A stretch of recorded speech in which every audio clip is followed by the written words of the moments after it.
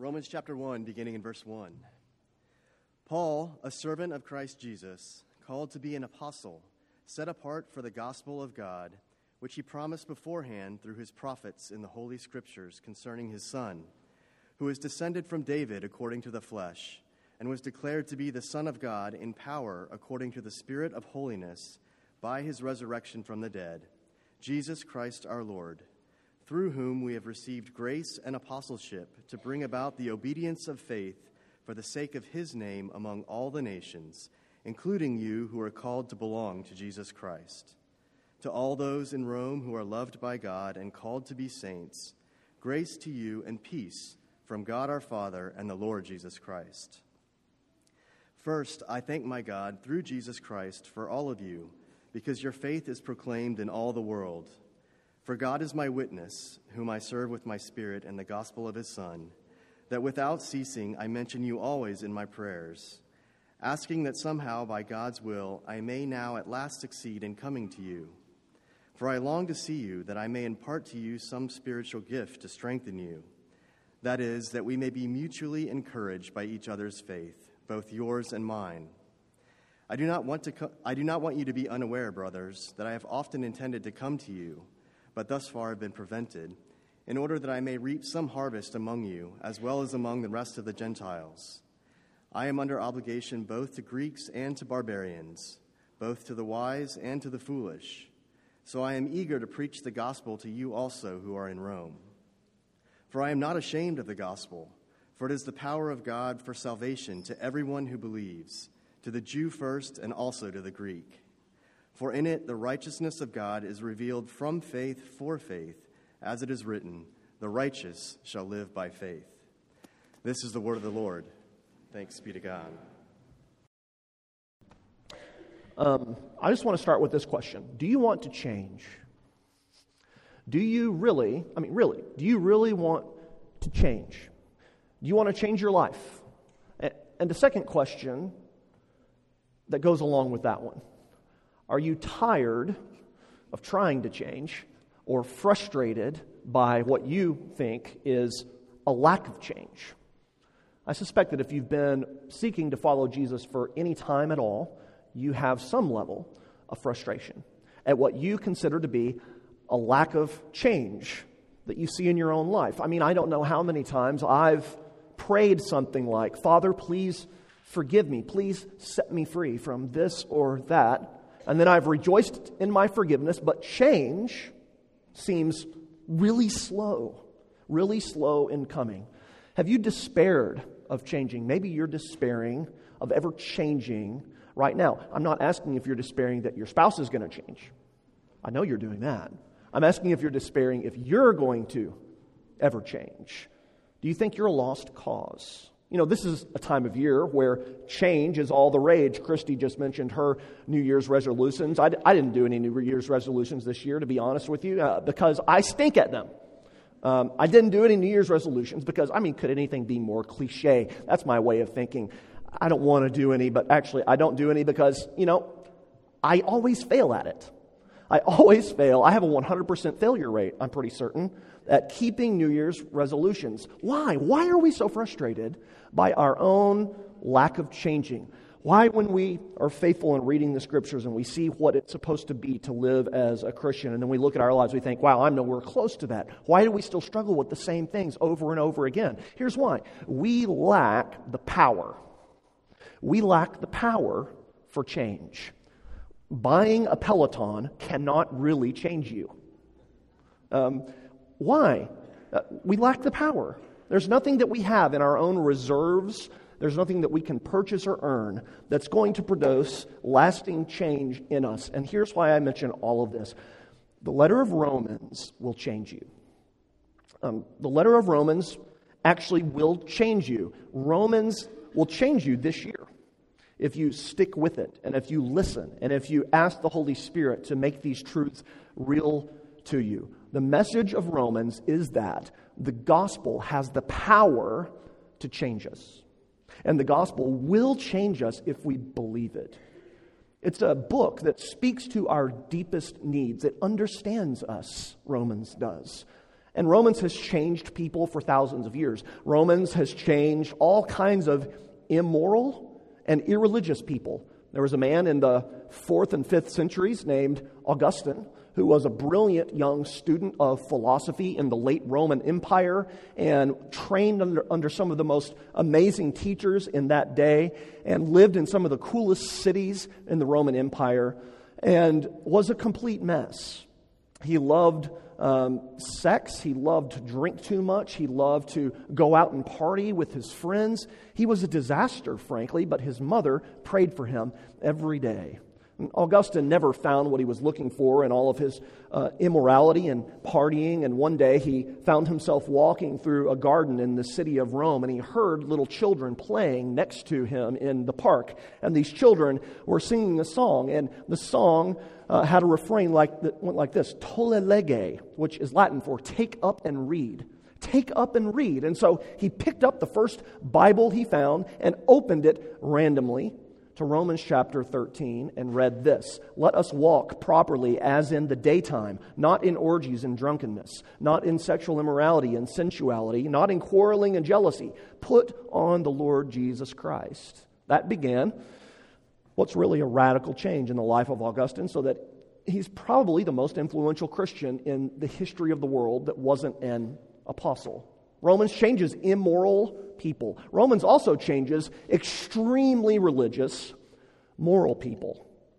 There was another man in the 18th century named John Wesley, who, when he was in college with his brother Charles, by the way, Charles wrote like every hymn you know. All the hymns, Charles Wesley. John and Charles were in college together at Oxford, and they started this club, and it was called the Holiness Club. And what the Holiness Club would do was get together and hang out and just get wasted. No, they didn't do that at all. They would talk about how holy they were, and they would pry into each other's lives, and they would ask questions to make sure they were being diligent enough in seeking to obey what the Bible teaches. Can you imagine, by the way, being a student at Oxford and being there the first week, and you see all the tables and the clubs, and you walk up to this table and you say, hey, what's your club? And they say, the Holiness Club. Would you like to join? I'd be like, I'm going to find the Spanish club. How about that? John and Charles Wesley were extremely moral. He became an Anglican pastor and went on a mission trip in which he took a ship across the Atlantic Ocean in his early 20s, and a great storm came. And for a while, they thought the ship was going to crash and sink. And John Wesley saw all these other Christians on the ship praying and singing, seemingly at peace in their hearts. And he realized that he envied them. He envied them, and he wondered why he couldn't do that. He had no peace in his life at the thought of actually meeting Jesus, and he was a pastor. He was in ministry. And so he got back to London, and one day he was taking a walk, much like Augustine had 1,500 years earlier, and he happened to walk by this chapel called Aldersgate Chapel in London, where he heard through the open window a priest reading Martin Luther's preface to the book of Romans out loud. And he walked in and heard the gospel for the first time, and it changed him, and really changed 2 continents. This book changes irreligious, immoral people. It changes really, really religious Holiness Club people. This book has changed me. I remember like it was yesterday, the summer in between my first and second years of college, sitting in my father's study, reading Romans chapter 5, verses 12 through 21. And for the first time, a light illuminating me. For the first time, feeling, even though I had been around church my whole life, for lack of a better way to describe it, a warmth overcome me at the thought of grace. Romans will change you. That's why we're studying it for the next few months together. Romans was written by Paul, the apostle. It was written on his 3rd missionary journey in about 57 AD. He was in the city of Corinth when he wrote Romans. And Romans is unique among all of the letters of the New Testament. It's unique in that it's the only letter that Paul writes to a church that he had never visited. You notice that in the letter, in the beginning of the letter, in what Dan read. He'd never been to Rome. He didn't plant this church. He longed to go there, but at the time of writing, he had not yet visited Rome. And so because of that, Romans doesn't deal with the sort of specific issues pastorally that some of the other letters of Paul deal with, like 1 Corinthians or Colossians or Galatians. Romans is more general. Paul's writing Romans to introduce himself and his message. To introduce himself and his message to the church there.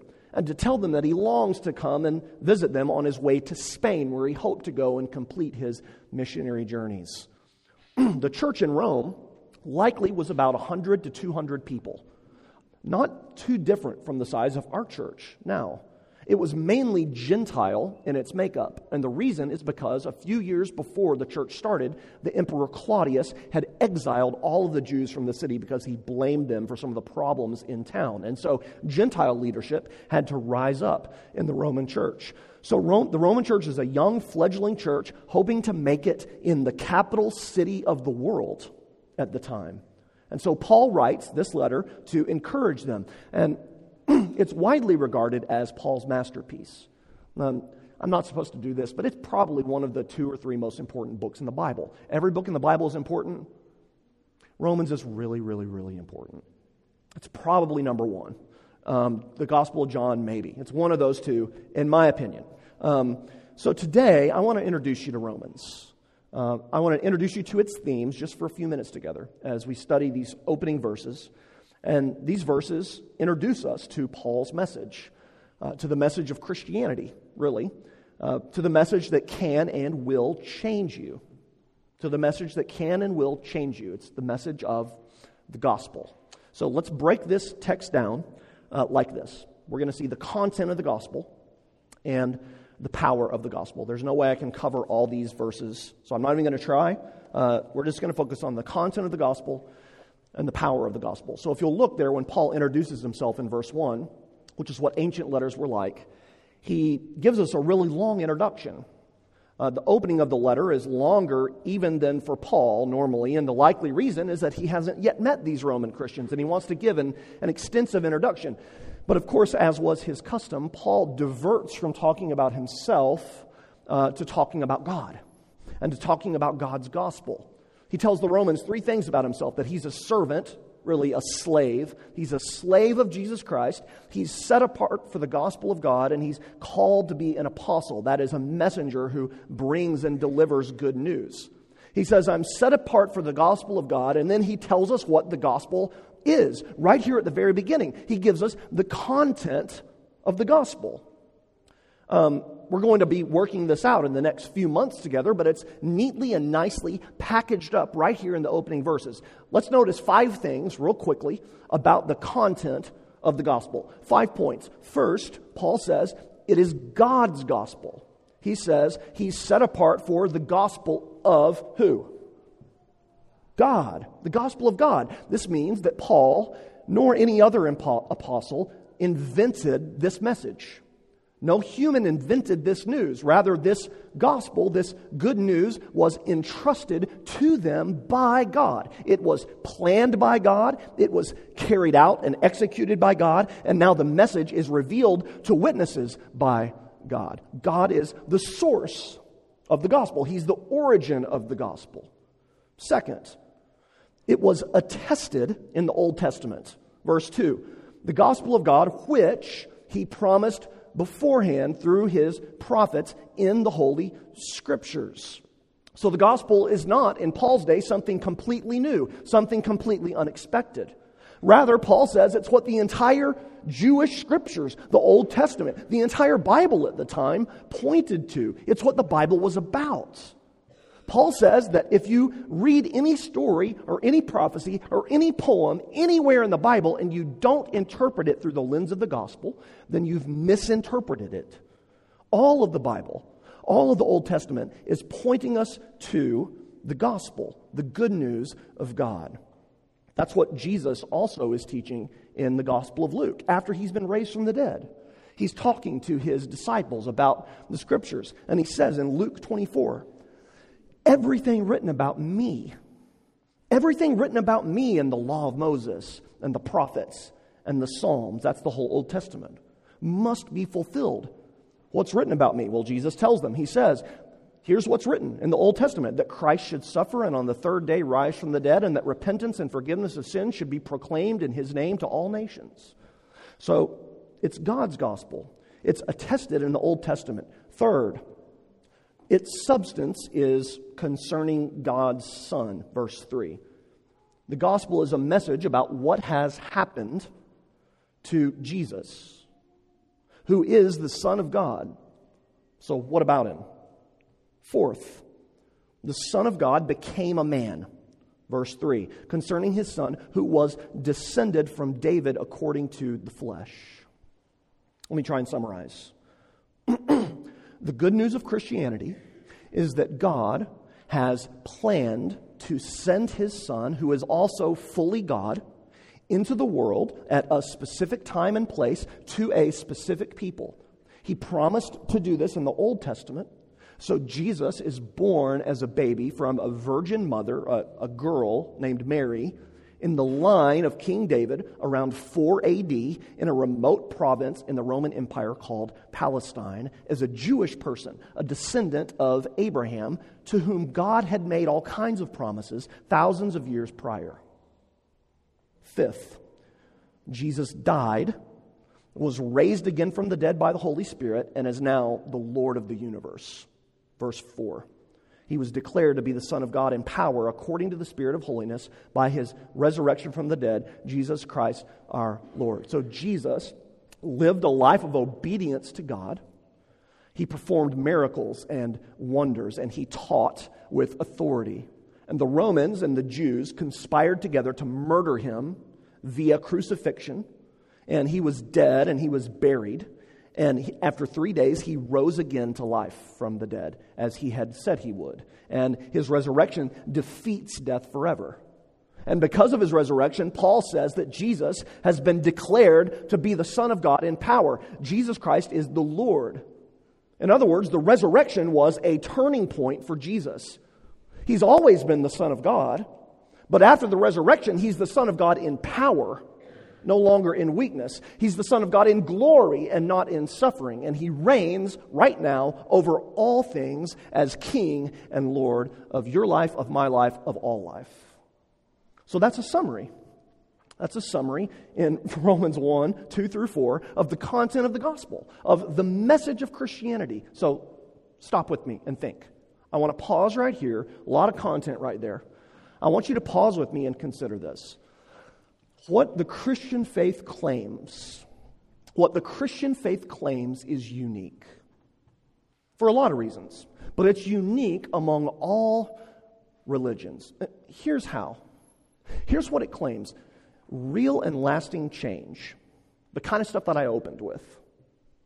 Forgiveness, salvation, enlightenment, hope, whatever you want to call it. Real and lasting change happens when one hears and trusts in a message. Real and lasting change happens when one hears and trusts in news. The gospel is good news. The gospel is good news. It's not good advice. It's not rules for better living. And that makes Christianity unique. Virtually every other religion, every other way of life tells us that change happens when we follow their advice or obey their rules or submit to their path. Think of some examples with me. In Buddhism, salvation comes when we follow the fourfold path and we're able to disengage from our wants or desires and learn that suffering is just an illusion. Salvation and enlightenment come when we follow these practices, when we do the advice of Buddhists. In Islam, salvation comes when you follow the 5 pillars of Islam: daily prayers, a trip to Mecca, reciting the creed, almsgiving, and fasting during Ramadan. Hinduism says that change or salvation or enlightenment comes when you avoid karma by finding a right way of living and realizing the hidden unity of all things through achieving nirvana. I could go on and on and on. Think about it this way. Even apart from official world religions, we all by nature believe that the way to salvation We all by nature believe that the way to change is to do something differently. Or to get the right advice and follow it better. I mean, in my life, just as an example, when my wife lovingly tells me that I've said or done something recently that's hurt her or hurt the children, and she talks to me about it, I'll often actually say out loud, you can ask Marianne, but I almost always internally think, well, what can I do differently? Right? Am I unique here? I don't think I am. What can I do differently? And that speaks to our inner mindset, to the way we're all wired. If we only had the right information, if we only got some good advice, if we only had counsel and could follow it, then change would happen. Christianity says no. No. Christianity is radically different. Romans says that real change, real salvation, real forgiveness, real enlightenment comes by hearing and trusting in a message,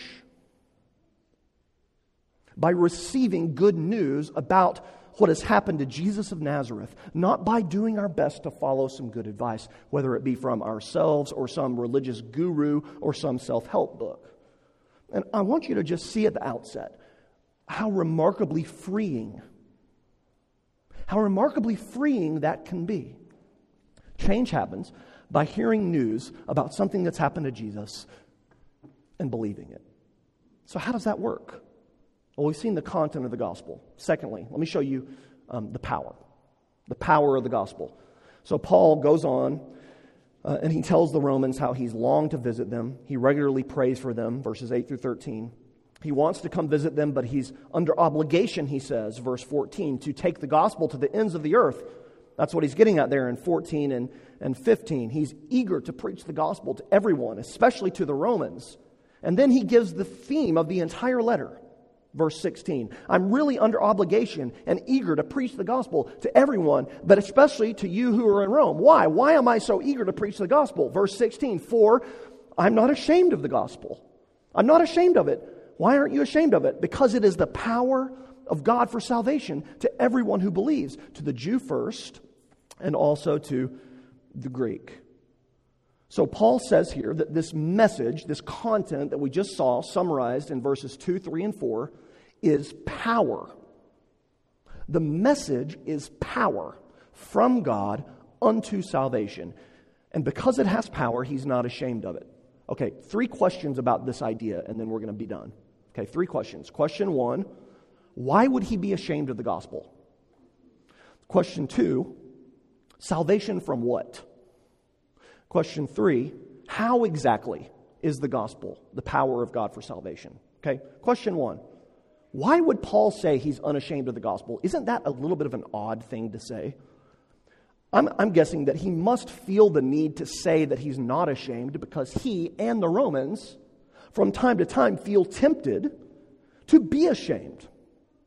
He feels the need to say, I'm not ashamed of the gospel, because it's reasonable to assume that he and other believers might feel ashamed of the gospel. A couple of months ago, I was at a family event, and my brothers and I were hanging out with some cousins, and the event was over, and we were spending some time together, and right next door to where we were, there was a karaoke bar. And I thought, we should do some karaoke. And I said to Andrew and Robert, my brothers, hey, let's go to the karaoke bar, let's sing. And they looked at me like, seriously? And I said, yeah, let's go, let's do it. I know you don't want to.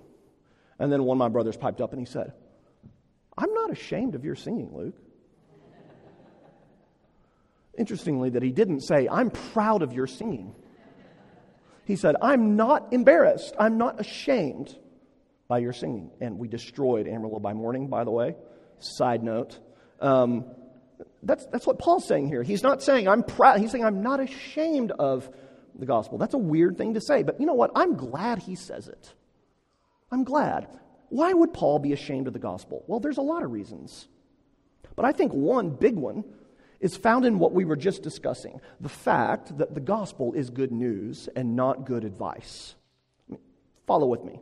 The message of the gospel is that salvation, change, hope, peace, life is completely dependent upon God's activity for us in Jesus Christ. That our change is dependent upon the work of God for us and not our own work. When you think about that, that's really insulting. It's insulting. Because the gospel tells us, in telling us that our salvation is not something we can earn by following good advice or by being really religious and moral, but it's something that we must receive as a gift, is crushing our inherent pride. And so we might not like it. We might be ashamed of it. Something we wouldn't naturally be ashamed of is saying, I'm really proud of what I've accomplished. Follow me. But the gospel's not like that. The gospel actually requires us to say, I've accomplished nothing except put myself in God's debt. I've accomplished nothing except run away from God. The gospel tells us that we're such spiritual failures that the only way to salvation is for it to be a complete gift.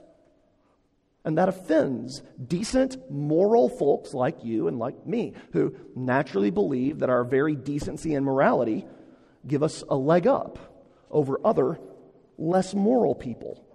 So Paul isn't ashamed of the gospel because it's the power of God for salvation. That begs the question, though, salvation from what? Salvation from what? Well, salvation from the power of sin. Romans is going to explore this in depth.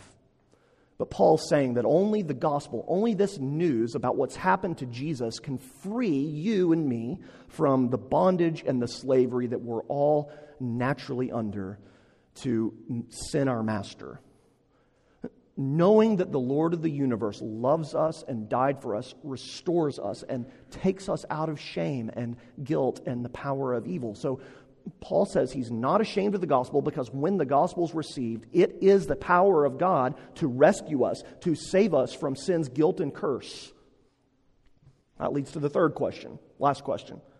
In what way is the power of God, in what way is the gospel the power of God for salvation from the power of sin? That's the question Paul answers in the rest of the book. But let's see how he summarizes it for now, and then we'll be finished. Look at verse 17. He says, it's the power of God for salvation. Here's why. Here's the reason. In it, in the gospel's message, the righteousness of God is revealed from faith for faith. Now, what does that mean? That word righteousness, as you might imagine, means a right standing, a right status. It's a legal term. The phrase righteousness of God here then means that the right standing, the right status that we all need to be right with God, to be okay with God, to be connected to God, is given to us by God. The righteousness of God is God's granting. It's God's giving right standing to people who have not earned it, but who receive it by faith. Let me summarize. The gospel is that God became a man in Jesus Christ. He lived a life of perfect obedience to his heavenly Father. He died on a cross for sin.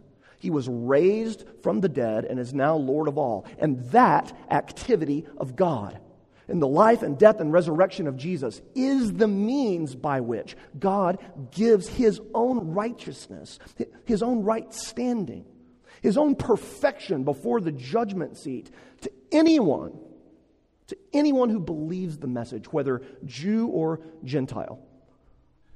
The gospel is that God gives you everything that Jesus earned, so that when God looks at you, he sees you in exactly the same way he sees Jesus. We don't naturally possess the righteousness of God. That's Jesus who does. We're given the righteousness of God for free as a gift. Paul's saying that anyone who believes in that message and the reality of the here and now receives God's righteousness. The righteousness which we need for salvation is given away by God for free.